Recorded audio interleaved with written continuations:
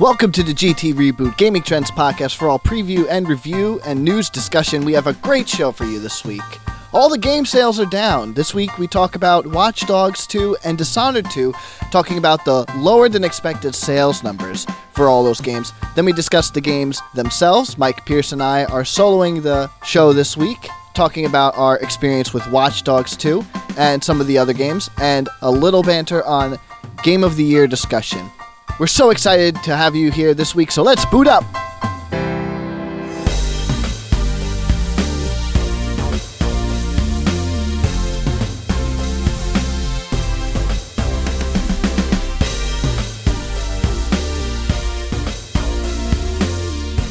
Hey everyone, gamers, girls, nerds, and everyone alike. Welcome back to the Gaming Trend Reboot podcast. I am your co-host Mike Pierce, joined by my partner in crime, Mr. Joey DeClara. Joey, how you doing? I'm doing good, Mr. Mike Pierce. How are you? I'm pretty good. So, it's a pretty slow news week during this wonderful Thanksgiving week here in the US of A. Today is Black Friday, and there's, like I said, there's not a whole lot going on, really. We're just going to talk about lagging sales. Watch Dogs 2 and Dishonored 2 have come in at much lower sales than I think either of the companies would particularly enjoy, but nonetheless, they're good games, and they're just not selling well.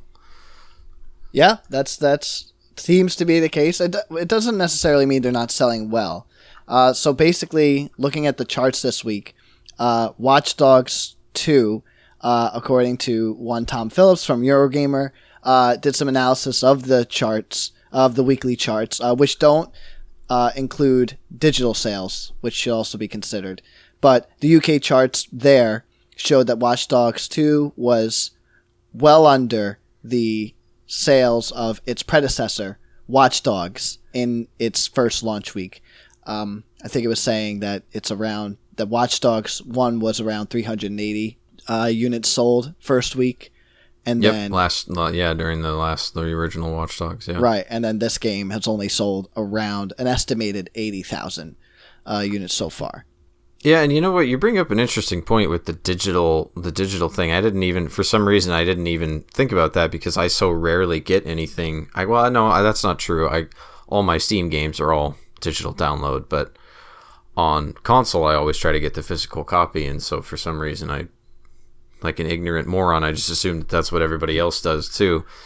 And but you're right, I wonder, it would be interesting to see how much digital downloads have grown since the original Watch Dogs came out, or if they haven't really changed at all, if the trend is about the same as it was. I don't know. Sure, yeah, I'm sure there's plenty we could learn from statistics just from the growing trend that is digital sales, obviously, right, for games on launch week, for games with longer tails, but in general, I buy my games physical right now only because I use Amazon Prime, and I like to buy games newer, right, and we don't get as many games from retailers at launch, except for maybe one review copy or one review code. So, yeah, it's basically up to us to provide ourselves with games, but it's normally physical for me with Amazon. But besides that, it's been a growing controversy, a growing issue with certain charts not taking into account digital and physical sales. Units shipped, units sold, digital units sold, I guess you would call them units. That's actually very important to know. But other than that, I mean, this certainly points to, I think, moreover, and a general lack of people going out and buying games immediately, more than it does people switching over to digital. I don't think a mass majority of people are just swarming to digital now. And yeah, I agree. Yeah. This is clearly showing a trend of people not buying games at launch. Not these two. Sure. These were the big releases in the past week, right? They're also sequels to successful games. So normally you expect sequels to do better than their predecessor because there's hype built up. Very often in video games, the sequels are better, especially to their initial games. It's like that Assassin's Creed effect. You know, Assassin's Creed 1 had these cool ideas and cool aesthetics and cool world, but they didn't really flesh it out enough. And then Assassin's Creed 2, a lot of people regard as being the coming to as that for that franchise. So you normally expect sequels to do better, and in this case, it's very much the opposite.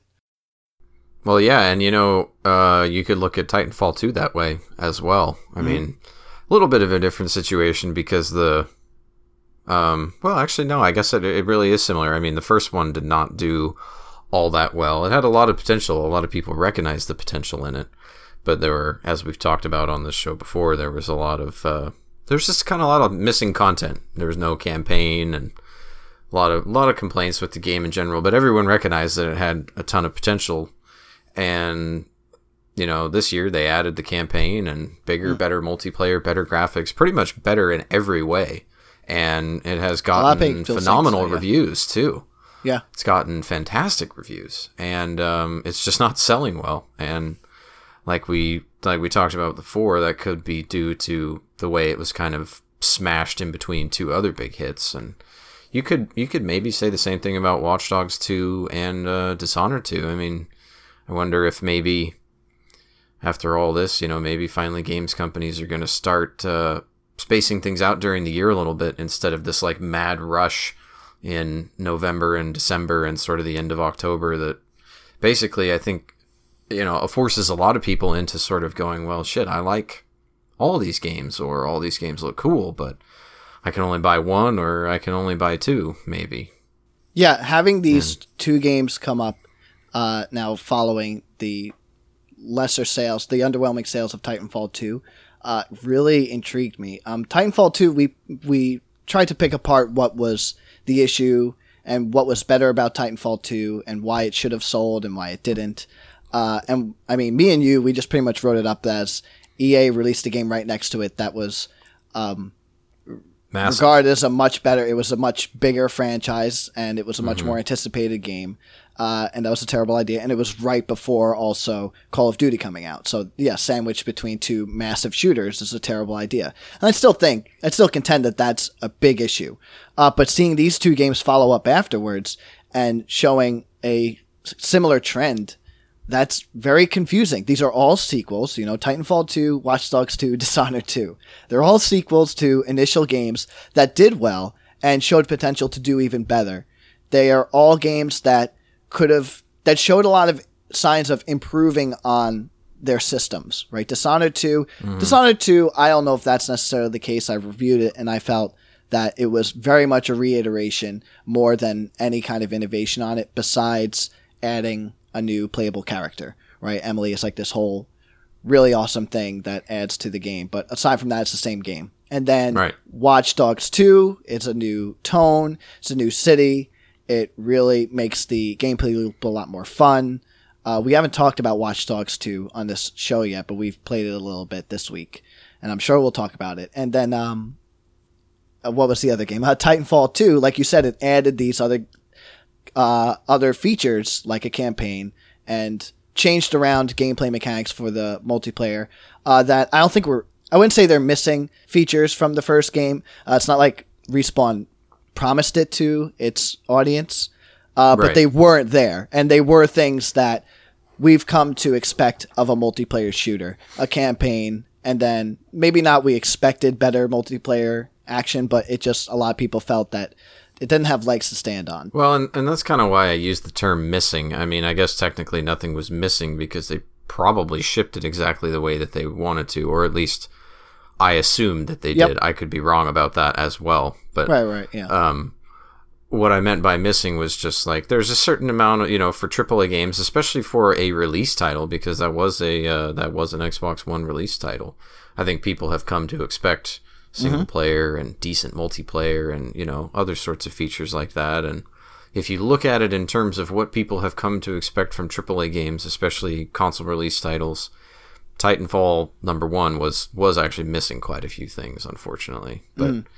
But no doubt it had a ton of potential, and that potential has now been, I mean, pretty damn well realized in #2, because #2, across the board has gotten phenomenal reviews. Like, yeah. Nobody's really said anything bad about it yet. So yeah, I agree. And that is the argument that was made all of, what was it, last year? Not even last year. It was like 2013 through 2014, and even last year with like Battlefront, games coming out and not having Evolve, Battlefield, Titanfall, and then even Rainbow Six Siege, these games not having a campaign, a single-player campaign, that being the main issue gamers were having.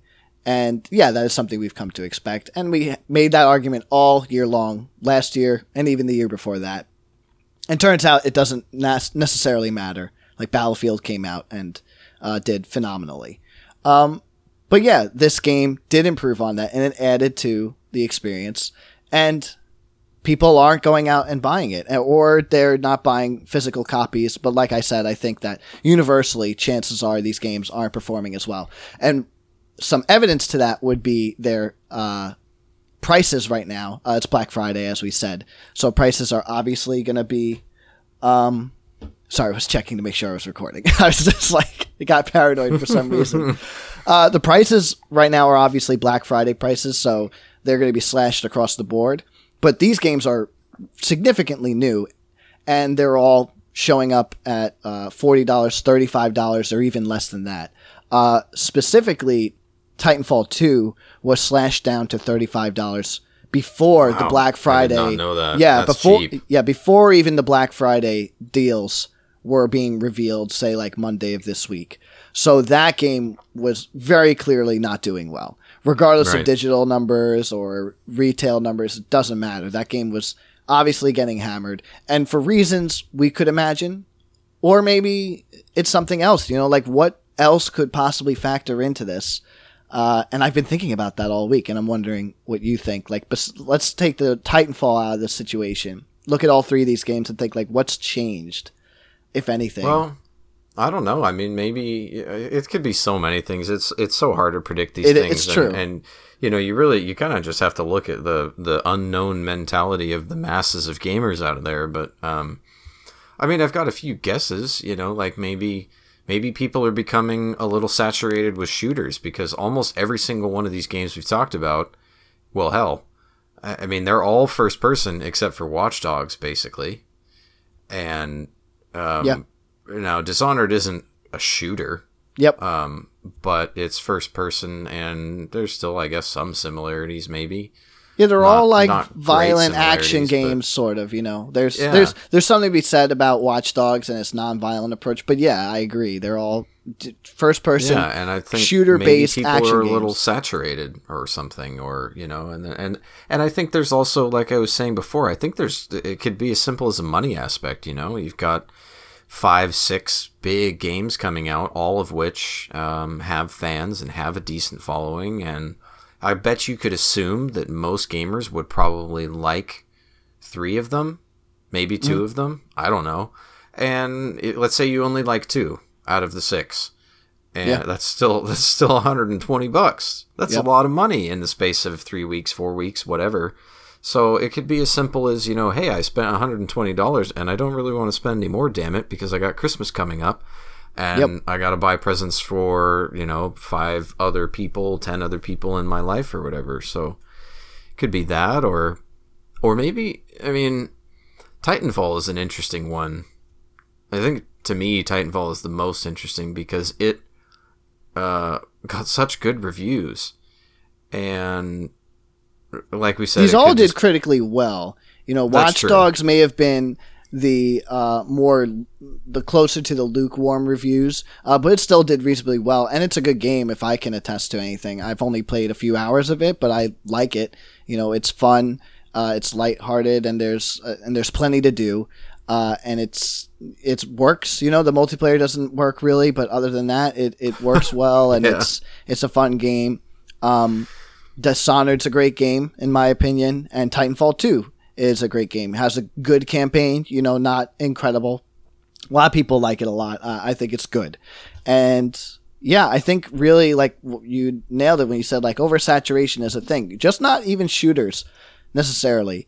Maybe violent games, maybe action games. Yeah, sorry? action games. Yeah, just, action because games. they're all action games. Yeah, basically. exactly. Action games, violent games, games in general. We have a lot of games this fall. And then indie games are now a thing, and also people are still playing Battlefield. People are still playing Call of Duty. Call of Duty's high in the charts right now. It's number one, I'm pretty sure, in most charts, if not all of them. And yeah, there's a lot of games out there, so people are still playing them. People are still digging their teeth into it. And then at the same time, I think maybe, like, this is my hopeful side, thinking that maybe people aren't as ready to jump into games without seeing the games first now, after the debacle that was, well, so many games, but notably No Man's Sky. Like, maybe everyone isn't jumping on, because that was the realization of, I assume, the masses and the people, the vast majority of non-avid gamers who saw a really cool game and then was completely disappointed by it. You know, even though Dishonored 2 did not go that same route, I think it still tapped into those fears with the whole we're not giving review copies out until, what was it, 48 or 24 hours, or no, it wasn't even early. It was the same time, wasn't it? Yeah, they said not until the day before, and then they did this weird thing where they said if you pre-ordered the game, you get it a day early, which is now a thing for a couple of games. There was some early access stuff with Battlefield, and then there was Gears of War. You could buy an Ultimate Edition and get it, a couple days early or something. Yeah, I forgot Gears of War now too, and damn. Yeah, so a lot of these games are... Yeah, so they bypass the whole, you'll get a review copy the day before, because consumers could get it the day before too. You know, I had gotten my copy. I co-reviewed the game with Hunter, and I'm pretty sure Hunter got a review copy. I'm not sure, but then I had just got my copy that I pre-ordered, and yeah, so that's easily a factor.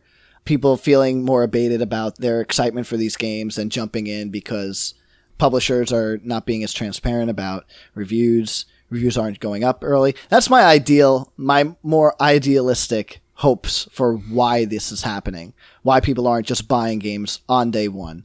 I don't think that's the case, though. I think it's possible. Yeah, I mean, like we said, it could be so many different reasons. You're right, but I agree with you. Ideally, I would like to think it's because people are tired of this pre-ordering stuff because they've been scared away from it by bad experiences such as No Man's Sky. That is forever going to live as the example of pre-order disappointment. My God, like there has never been a debacle like that ever. Yeah, that I can think of. It had been building up to that, right? Like we had seen over and over games being released. We talked about this before on the show about games that were being released that were broken or that weren't the game we expected. Watch Dogs 1 was one of those things. You know, it was heavily Watch marketed. Dogs 2 multiplayer doesn't even work yet. Sure, there you go. Watch Dogs multiplayer still doesn't work. Well, it's getting better, but it doesn't work. Dishonored 2 had issues on PC. All these games still same issues, but No Man's Sky was just the coup de grace of this. You know, like it was absolutely not the thing you had seen. It did not do half of the things you expected. And who's to blame? We won't talk about that. The point is, it wasn't what people expected.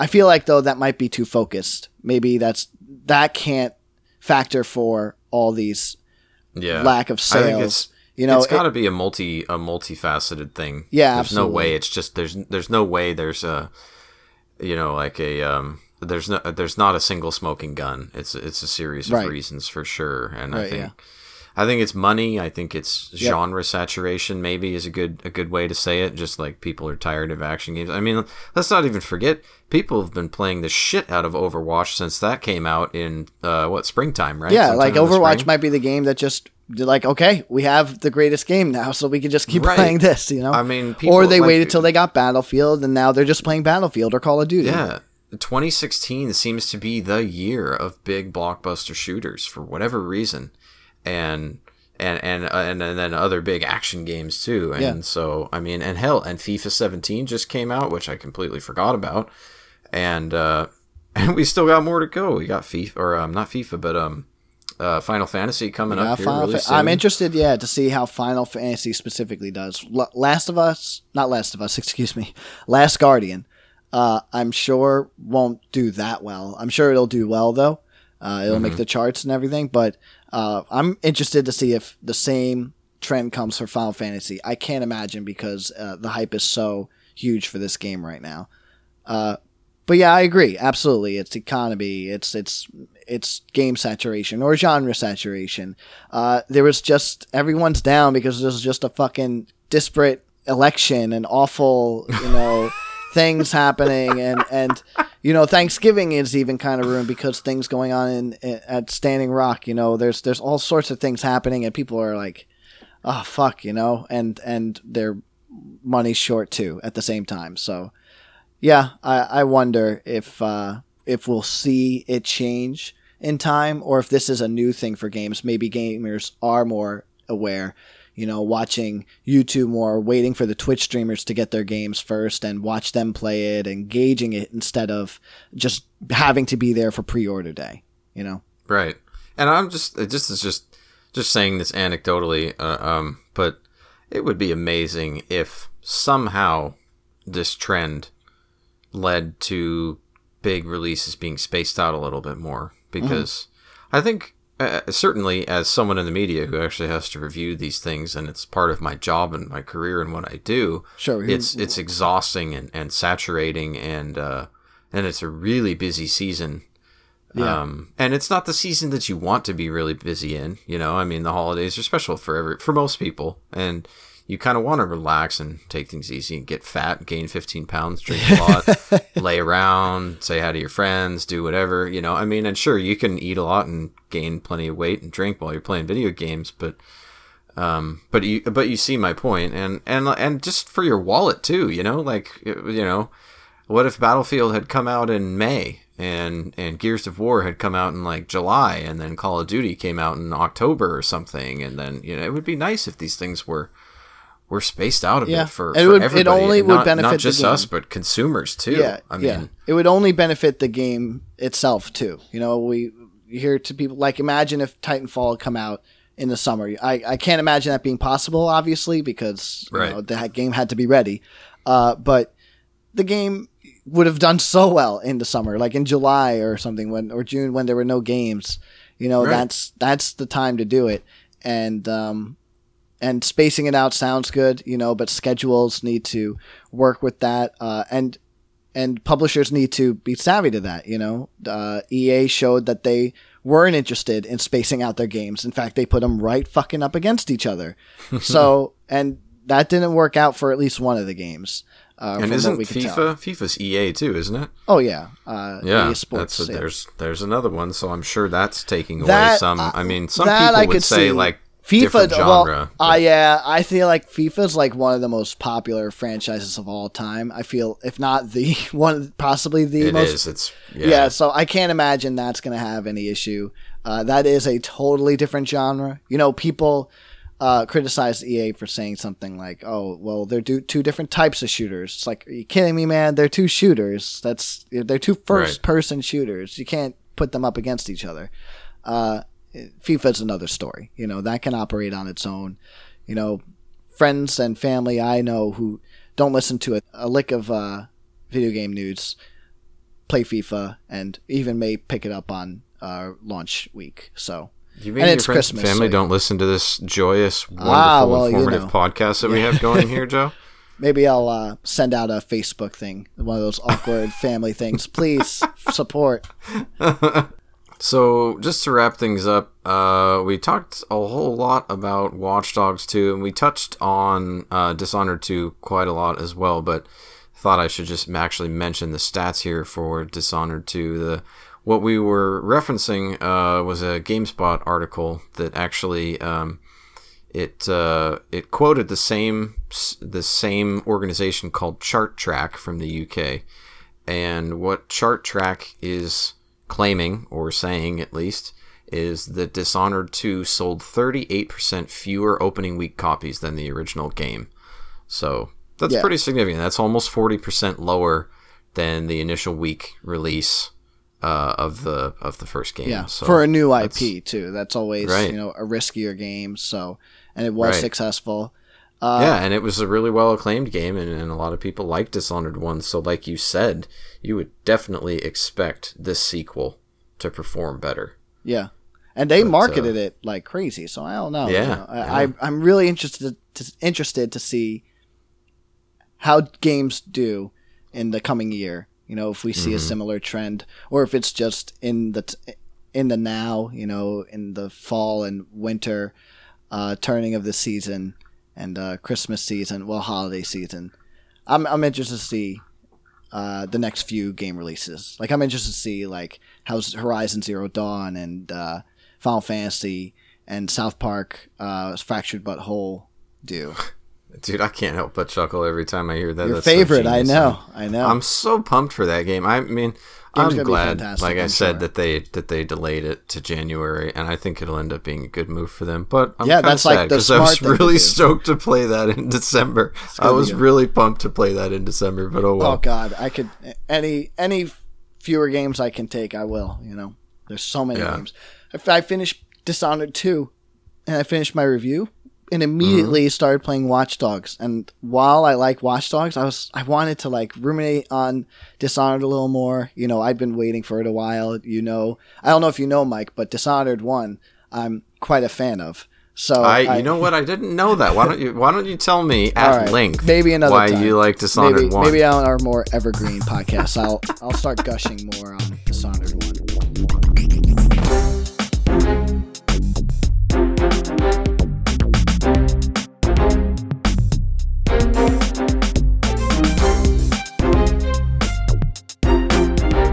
That's pretty much the news for this week, everyone. Basically, sales have been disappointing for Dishonored 2 and Watch Dogs 2. Not a whole lot else has happened this week, which is surprising, but also kind of nice. So, Joe, why don't we just shoot the shit for a minute? And why don't you just tell me what you've been playing this week? As I said, I started playing Watch Dogs. Well, Watch Dogs 2, and it's pretty cool. It's very, very GTA, just like Watch Dogs 1 was, but it benefits from that.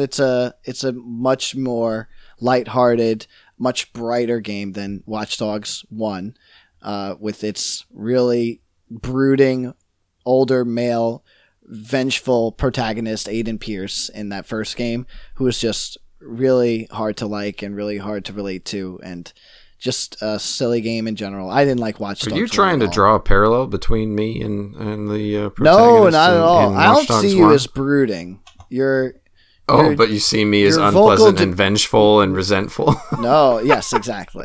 Yes, vengeance deep in the heart of Michael Pierce, of course. But oh my God, you even called me by my full name, you bastard. Cute. So I'm glad I haven't told you my middle name. You sound like my mother here in a minute. So this game, much more fun, much more lighthearted. Doesn't take itself too seriously. At least it hasn't in the first few hours. I've actually been spending a lot of time open worlding, as I like to say. I haven't been following the mission trails too much. Mostly I've just been playing a lot of the activities it gives you and leveling up my character. But it's a very hip game. It does a lot of cool millennial things.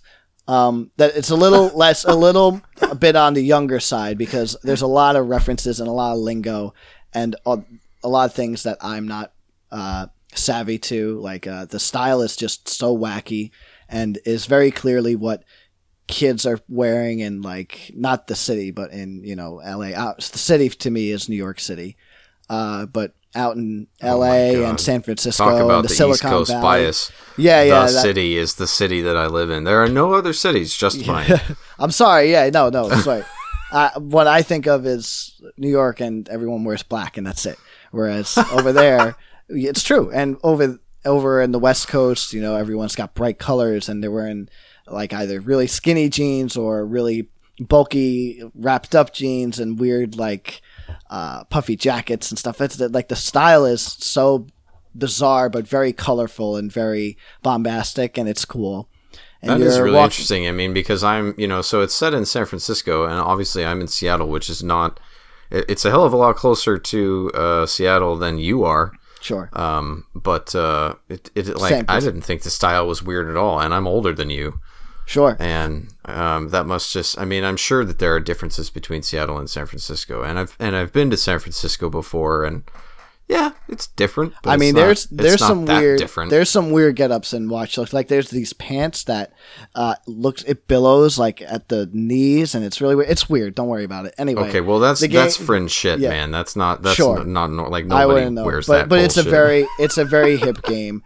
They talk in like memes and they use like emoticons. On the guy with the glasses that like projects emoticons out of it. It's really, really weird, bizarre kids that are hackers, and they're a part of this group that's kind of like anonymous, or any nameable young-minded hacker group or DDoS attackers. Do you know what it reminds me of in a weird way? And I don't know if you've seen it before. Did you ever see that old, I think it was either 80s or early 90s kind of cult sci-fi movie called Hackers with Angelina Jolie in it?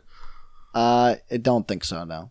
Oh my god, well you have to see that. That's where the term hack the planet came from and all that bullshit. Well, I never heard hack the planet before. Oh my god, you have to watch it, dude. That is it is phenomenal. Just in how ridiculous it is. You can laugh at everything that happens in that movie. I was getting that. I wasn't getting that. It's such a phenomenal film. You need to really, it's profound and fantastic. Complete garbage film. Total garbage film. Yeah, but I got hysterical. that. And in a weird way, the group in Watch Dogs, so I should say, I started playing Watch Dogs this week too. I've only played an hour or two, but the little group that you're a part of, DedSec is what they're called. It's like a hacktivist group.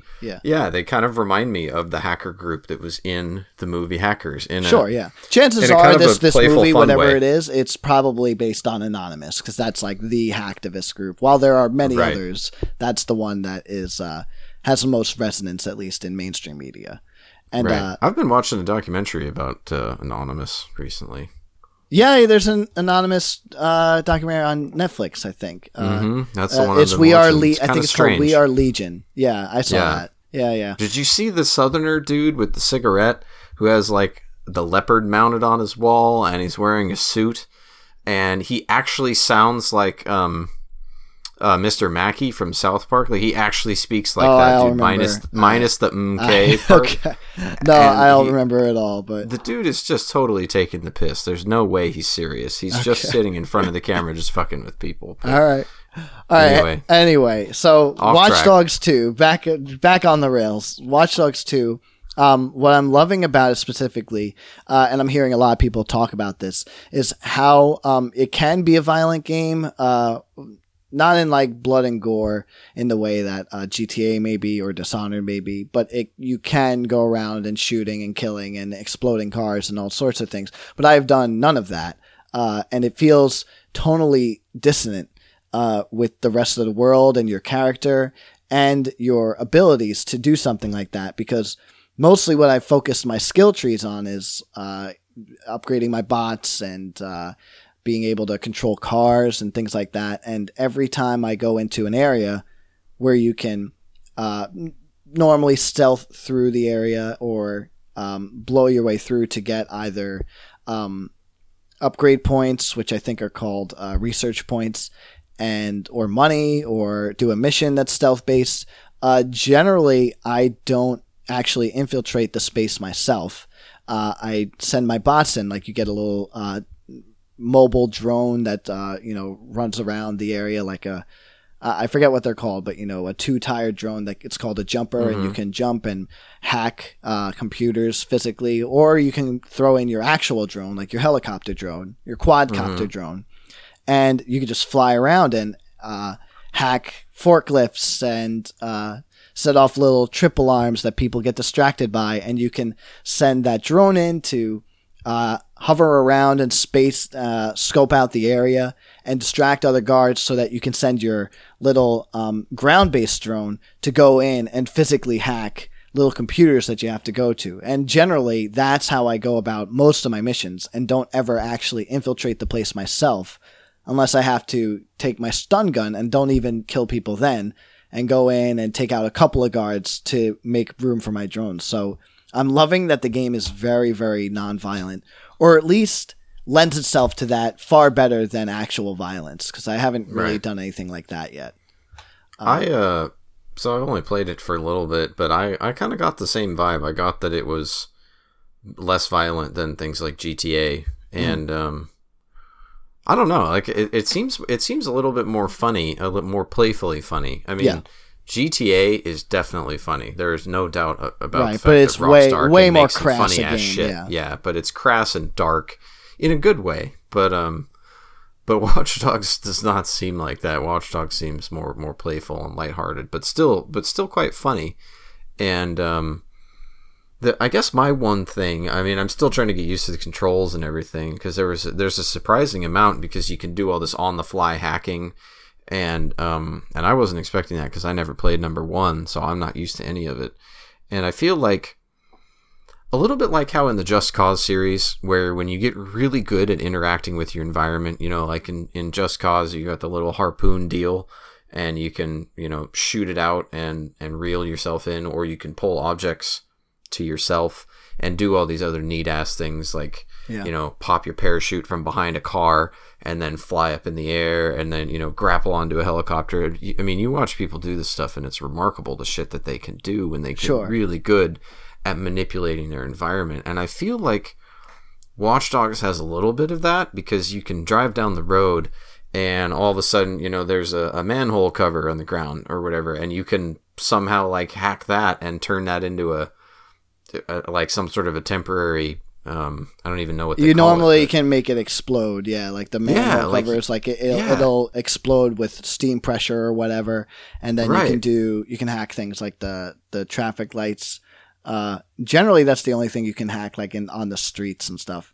But I feel like if you got good at that stuff, you could do a lot of really cool stuff. Just going around interacting with your environment, and I haven't gotten quick enough with it yet where I'm really able to select something, and then, because you kind of, once you select something, don't you have sort of four options or whatever of how you want to hack it or something? Right, yeah. You instead of just hacking it, you can choose to like activate it on the spot and it'll explode, or send electrical charge or whatever it does. Or you can trigger a spatial sensor where, like, if an enemy comes within a certain range, proximity sensor, it'll activate once an enemy is close to it. And then the other thing you could do is like trigger a sound so that an enemy will be drawn to it. And I forget what the other one is, but yeah. Yeah, it's pretty interesting.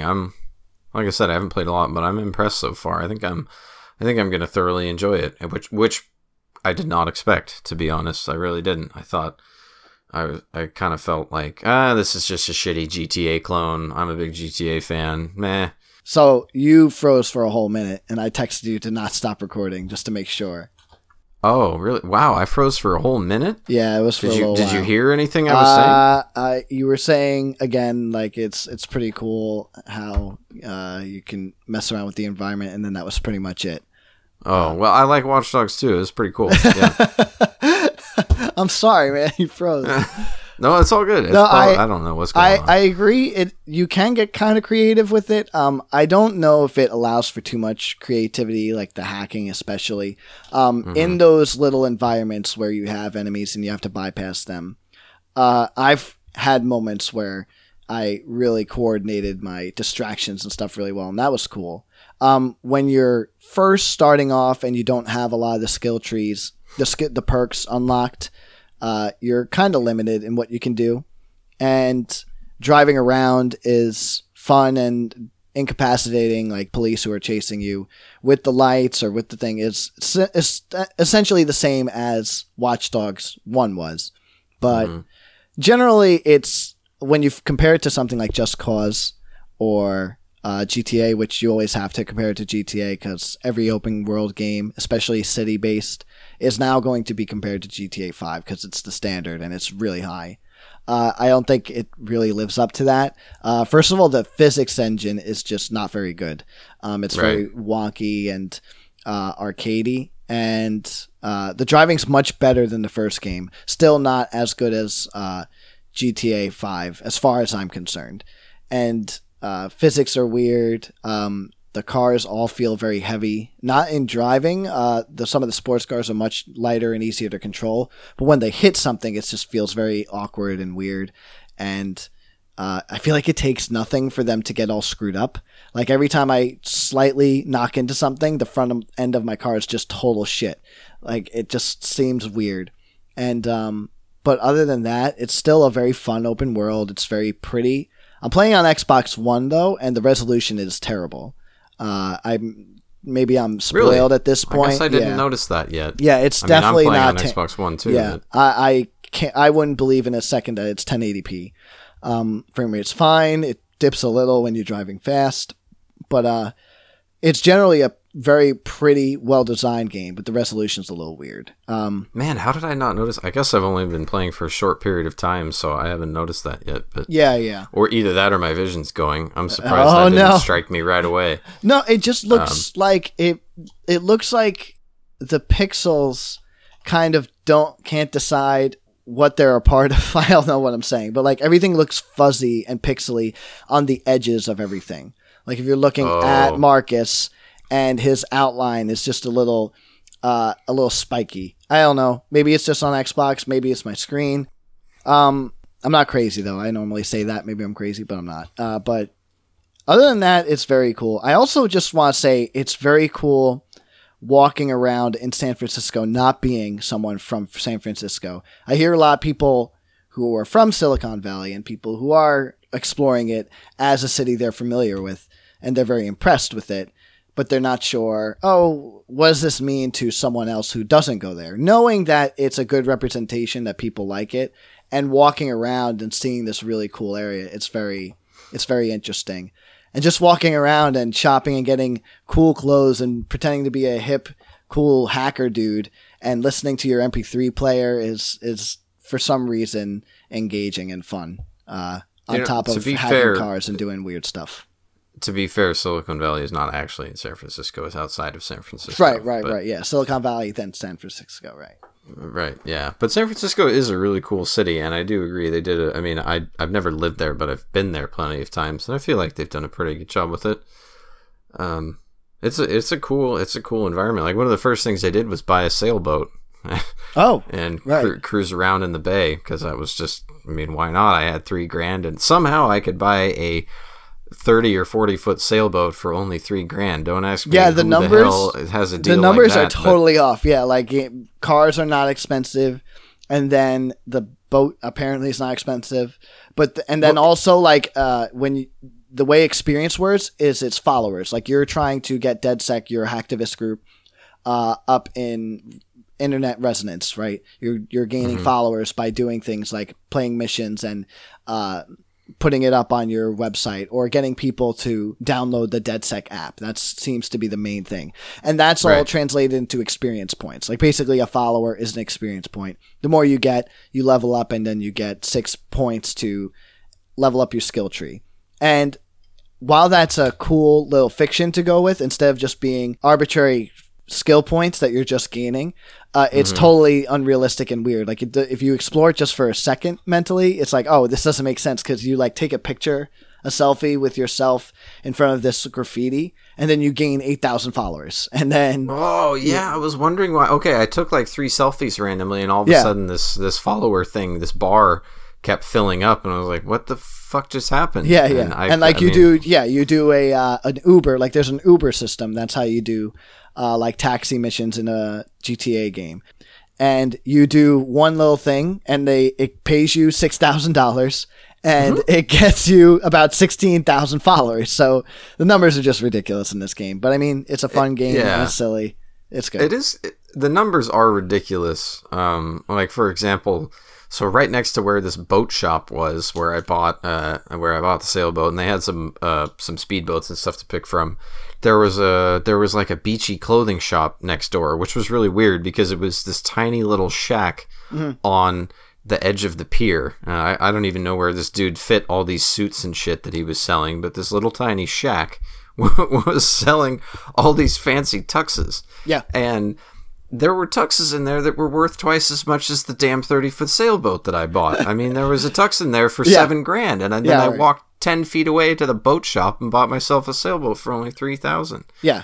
Yeah, but, nothing makes sense in the game, but it's fine. Right, Totally but it is cool how the game is so tapped into pop culture and modern culture and like hacktivism and just technology and computer culture in general. It is. It's really it feels neat how they've tapped into all that. It feels a little like Dad trying to relate. You know, it doesn't necessarily Maybe it's because we're getting old. Yeah, it doesn't necessarily breathe ingenuity. Like it's absolutely these people who get this generation of pop culture kids making a video game. It does feel like not try hard, but it's a little weird sometimes and a little ridiculous. But other than that, it's a very fun game, very casual game. You know, I'm just kind of chilling now finally because I played a couple of really hardcore games this year, and it's nice to get a casual, silly game to kick back for with until games like Last Guardian and Final Fantasy come out, which Final Fantasy is coming out like now. That's what I'm saying about South Park. How great would it have been with everything that's happened this year, especially in the last few weeks, to have just a fuck around hilarious game like South Park. I mean, it doesn't get any more lighthearted and hilarious than that. That's I don't know. Oh, man. Not to open up this can of worms again, but I don't know. Like maybe that talking about dissonant, like tonal dissonance. Mm-hmm. Maybe that would have just resounded terribly, you know. Maybe. Although South Park is a perfect, like, you know, week by week satire of what's happening in the world. So it pretty much is. Yeah, that's why it could have been good. Yeah. I'm always up for a South Park game. Any month of the year, I'm up for one. So, especially one about buttholes. Sure, of course. Well, all of them are. So, I mean, sure, yeah, an abundance of those, please.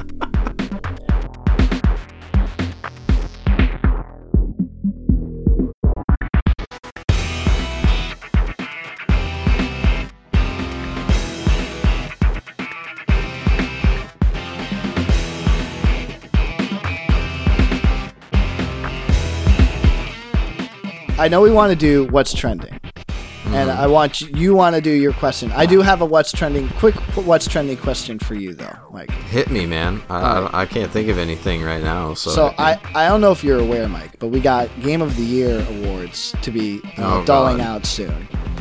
Come January, we're going to be in the thick of it. I was wondering, obviously, before we pick a Game of the Year, we all have to collectively play every single video game. Right? We have to play all the games unless if we really want to decide. Okay. So I'm wondering, of the games you haven't played yet, what are you most intrigued by as far as Game of the Year contenders? And even though we may not have, you know, a comprehensive list yet, obviously, you know, like which games are kind of up in contention for Game of the Year. Mm-hmm. So I'm wondering what games maybe you haven't played that you're interested in. How many do I get to do? How many do I get to list? Whatever, you know. You gotta give me a number. Maybe I'm thinking maybe there's one you haven't played that I've played. Okay. Well, I'm going down. I'm just trying to start with the ones that I'm not that intrigued by yet. I'm not intrigued at all by Final Fantasy. Don't care about that.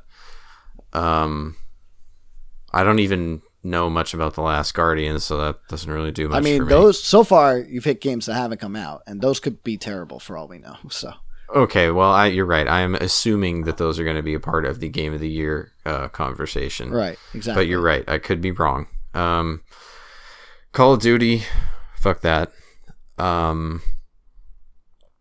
Dishonored 2, maybe a little bit. I didn't get super into the first one, and I mean, I know you've talked a lot about it being great, and so has Hunter, but you guys, I think, are both somewhat in agreement that it's not much of a progression, or like they've really changed a whole lot. They've really innovated a whole lot, and so if that's the case, I guess I kind of feel default, like I'm probably not going to care much more about it than I did about the first one. Look, like, considering that it's an iteration more than an innovation, it's probably not a terrible game to jump into.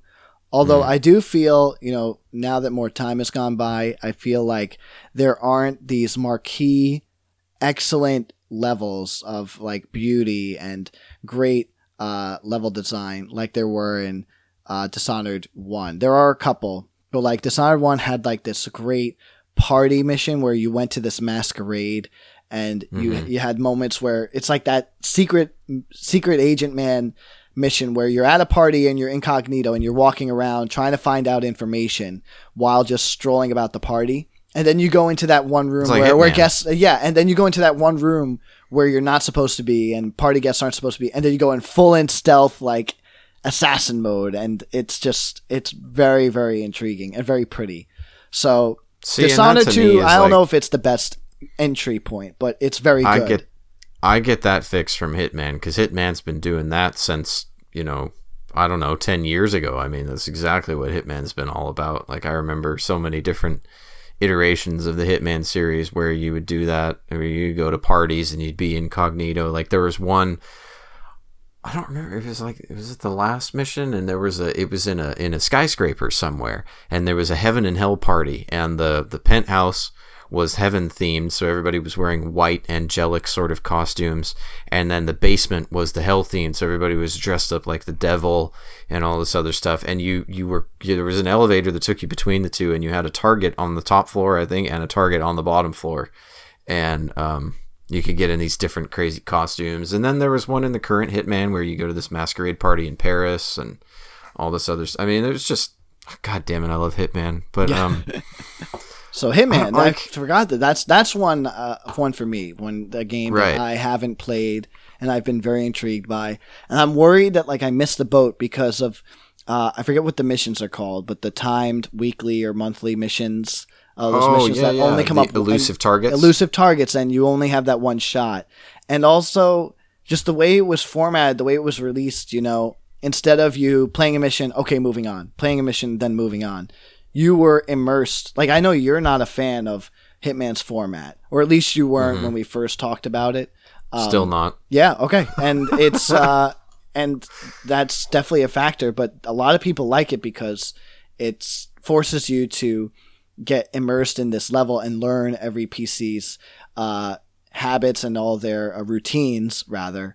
And you really learn the map, and then when those elusive targets come up, it's like a whole other thing in the same space, and that's the kind of stuff in video games that I love the most. Games like Dishonored, games like Majora's Mask that reuse space in different ways.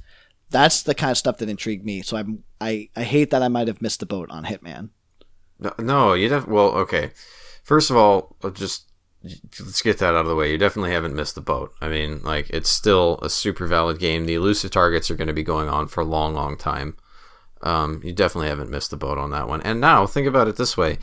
Like, how annoying is it when you're watching a show on TV, like The Walking Dead or something, and you're in the midst of the current season, and you just watch a super awesome episode, and there's a cliffhanger at the end, and you're just thinking, fuck, what's going to happen? Damn it, I don't want to have to wait 7 days until I get to find out what's going to happen. I mean, you think that's bad. You should watch the season finale of last year's Walking Dead, which kept people waiting for months. Yeah, yeah, and I know, but it's like that for any show, and I do know what happened on the season opener. I know who died and everything, but like, think about it this way. So if you started playing Hitman to begin with, you were waiting a month to 2 months for one more episode. Yeah. And that was it. And now, since you haven't played any of them, the last episode of this season is out. Right. And you could buy it and just play all of them in a row if you wanted to, which is fucking awesome. Yeah. Like, that's the thing. Like, TV, I feel like, benefits from when it all comes out. Like, I swear the best seasons of any given show, I can't think, are the seasons that I just got to binge and just watch the whole thing. Like Breaking Bad to me was amazing, and people talk about certain seasons stalling out a little, and I don't notice them nearly as much because I didn't have to wait a week every single time something didn't happen a week, Right. So I wasn't sitting there judging every hour of this 50-hour experience, whatever it is. Whereas video games, I don't know, you can re-explore, I keep saying this, but you can re-explore those maps, and that's something that a lot of people are liking. And maybe I don't like it. Maybe it is I jump in and all of a sudden I love that I can just run through because I didn't want to be trapped in one mission. Okay, but that's where I was going with this, is that so you were saying how some people have liked the season or the episodic format, because you have to concentrate more on one mission and find out everything about it and learn the NPCs' routines and all this other stuff. And I mean, maybe that's true, but there's a couple things with that. And the one, just because you've purchased the whole game and all the episodes are now available to you, doesn't mean that you can't spend plenty of time on one episode learning everything. I mean, like, if you don't Some have crazy the patience guys to do play that, Dishonored then, for hundreds of hours learning each one. right? You know? Like, if you don't have the patience to do that, then that's your problem. I mean, you know, you don't need to force me into that position for me to want to do it. Yeah. And not only that, but when I play through the missions, there are definitely certain points. Now, not every area or every NPC, but there are definitely certain points where you just kind of have to sit there. You pretty much get in a piece of cover that you know is safe and where you've got some decent sight lines, and you just have to sit there and try to figure out what the hell the NPCs are doing and what their order of movement is, where they go, how long they stop for in certain places. So I kind of reject the idea that you don't get to know all these cyclical patterns and all this other stuff if the episodes aren't released every month or every 2 months or whatever. I feel that I have to do that anyway. I mean, and especially in this one, they've made it much, much harder to run and gun. You used to, in some of the older Hitmans, like, if you got good at it, it wasn't that tough to just go, you know, balls out and just start shooting everyone in the face. The way people talk about this one, it sounds like that, like, is never an option. Yeah, it is pretty much impossible to do that on this one. It is fucking hard. Like 2-3 shots, you're dead. Yeah. And so you kill one person that somebody else sees, and all of a sudden you've got 7 or 8 people on you within a minute, all shooting at you. So there's just no doing that in this one, which is great. And like, I mean, it's this sweet game. But anyway, we're way the fuck off track now. No, that was it. We were talking about but you wanted to know what I was most intrigued by. Sure. Well, what I wanted to play one that I we was might be talking about on Game of the Year. Yeah. Well, that was one you're intrigued by. Yeah, right. But I don't know. I guess maybe the only thing that's coming to mind that intrigues me, and not that much, to be honest, but the only one that intrigues me right now is Titanfall 2. Okay. And the reason for that is because it's so highly acclaimed, and it looks absolutely gorgeous. The destruction looks good, the combat looks good, everything looks good, and I do love a good shooter, you know that. Sure.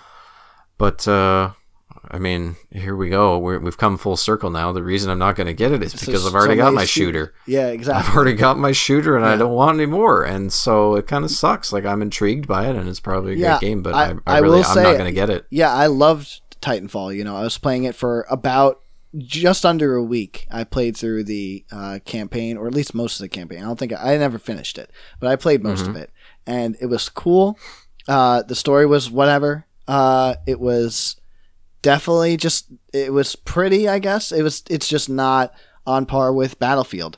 Battlefield, we were just playing Battlefield for our GT Reboot Let's Play, our first one, and it is just so massive, and it's so greatly encapsulates that war feel, you know. Like, I remember we were playing it just now, and I remember saying something about the blimp hovering above us and these planes, and I remember Josh talking about it when he was on the show, and he was saying, like, just you're running through it, and there's fucking planes, and there's a blimp, and I don't know what the fuck it's doing, and there's gunfire, pure mayhem. and it's just that mayhem is so cinematic and amazing. It's exactly his words. I'm literally saying his words, and it's so true, so incredibly true. Does it so well. Titanfall does not achieve anything like that. The only thing Titanfall has on it is the Titans, which are really cool, and the mobility is just top notch. And I haven't played Call of Duty. Call of Duty might do it better. It doesn't have hook shot, as far as I know, and that's kind of amazing. The hook shot in Titanfall 2. But other than that, it is a very competent shooter that just doesn't hold up. From what I can tell to Battlefield, it's really cool, futuristic multiplayer shooter, though, I will say. If you want that, if that's what you're looking for, something with real awesome platforming, especially, then Titanfall 2 is good. But Battlefield's really, really hard to beat, I gotta say. Yeah, to be fair too, I'm one of those types of gamers that, like I've said before, I focus on just a couple games. I'm not good at jumping around from game to game, and I don't want to. That's the other thing, I just don't want to. Like, I focus on 2, 3, 4 games, and that's all I'll play for a couple I months. don't like jumping around games. I just like focusing on my 4 games at a time. Well, yeah, but okay. I know that sounds a little bit weird, but like a lot of people, they can't even concentrate on 2 or 3 or 4. They've got 10 or 20 that they're rotating between all the time. I've never met them. They sound insane. Like I've been in the spot where I'm circulating between 4 games, and that's like weird and stressful to me. Not stressful, but like when I sit down to play a game, I'm like thrown by this question, like, which one should I play? So I always like to focus on a game. It's hard this year. I do it for a long time too. Like, I am still hooked on Total War Warhammer, and I will be. Yeah, I mean, there's 2 years. Yeah, that's the thing. There are games that you come back. Okay, yeah, I understand. Yeah, like I say that, but I'm totally not. That's totally not true. Like, I play Hearthstone all the time. So I'll jump in and out of it. I'll play it in stronger degrees of regularity or whatever. But it is my go-to game when I'm like bored or when I'm sitting on my phone. And then there's like, I actually weirdly play Super Meat Boy regularly because I want to get all the trophies on it. I want to get all the I want to finish all the completionist. You're a completionist. Not really, but this one just grinds me. Like Super Meat Boy, I want to beat all the. I found out that there's a Dark World, and I was an idiot. I didn't know until like a year or 2 after I had beaten the regular Light World. And there's like different variations of those same levels, but much harder. And that killed me. And I'm like, I have to beat this. So I regularly play that on my Vita. So yeah, I circulate through games. I'm a hypocrite. But I mean, as far as like a focus game, if I'm really honed in on a game to beat, it's normally 1 game for me. Yeah, I'd say right now. Man, Battlefield. I don't know. You gotta beat Battlefield. It's like just beat everyone. Four is a good number for me because I'll tell you the way it goes. I have two that I typically focus on, which right now are Total War Warhammer and Battlefield 1. I play Battlefield 1 with 3 friends of mine all the time, and I play Total War Warhammer with 1 friend of mine a couple times a week. And then outside of that, there's usually a game that I'm like reviewing or playing from Gaming Trend, and then number 4 kind of rotates just depending on how saturated I am in certain areas. So like this week I started playing Deserts of Karak, Homeworld Deserts of Karak. And damn it, I love that game. And I've almost beaten it, and I'm probably going to shut it down and uninstall the thing as soon as I beat it, and I won't touch it again for 6 months or whatever, and then I'll move on to something else. But yeah. But that's it. I think we should wrap it up. Okay. That's all we got to talk about. Sure. Well, did you want to talk quickly Thanksgiving thing? Did you want to do? Nah, fuck that. People can read it on the internet. All right. Whoa, wait, hold on. I feel bad. I feel bad. I feel me? bad because I had monopolized. I had commandeered the whole what's trending thing. I thought we would eventually get to the Thanksgiving. Sorry. Oh, my bad. Well, in the spirit of Thanksgiving, Joe, we'll do. What are we thankful for? And no, we won't. We're not thankful for anything. I'm just kidding. We're just going to end it right here. No, that's cold. We're not thankful for shit. No, I guess like one thing we could say. I'm sure we both agree on. We had planned on talking about this, but there's an article, you can read it. Mike will plug it, I'm sure. We did a quick little Thanksgiving. Well, some of the Gaming Trend crew did a quick little Thanksgiving piece. I did not partake because I'm a jerk.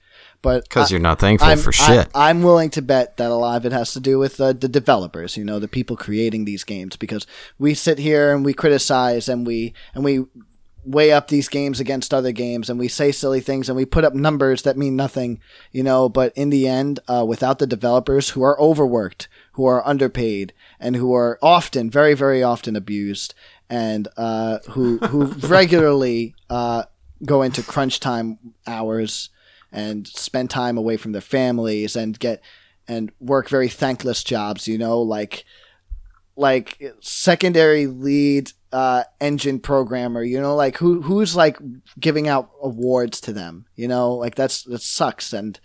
But they're all making it happen, and they're making these fantastic games, and they're the ones pushing it forward.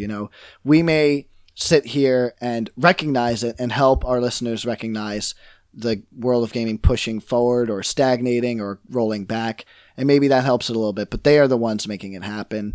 And very often it's a thankless job.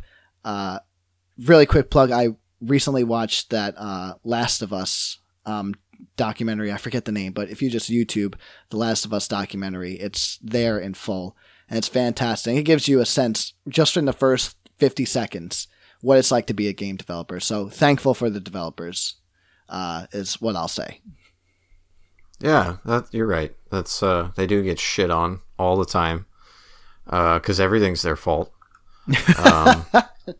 And whether that's true or not, but I mean, yeah, they do. They get shit on all the time because everybody says everything is their fault, and generally the blame doesn't get spread very much further than that. You'll hear publishers get dragged through the mud here and there, but it's pretty much exclusively on the developers most of the time. So yeah, I'll go with you on that one. Thanks to the developers out there for bringing us some awesome ass games and giving us some joy in the world during these rough post-Trump world times. Yeah, post-Trump. Not so post. We're still we're here, man. We're in it. We're still blissfully pre-Trump, but also unfortunately pre-Trump. How about we're in that very ambiguous limbo? We're Trump in that. world. God damn it! I can't believe this is happening stage.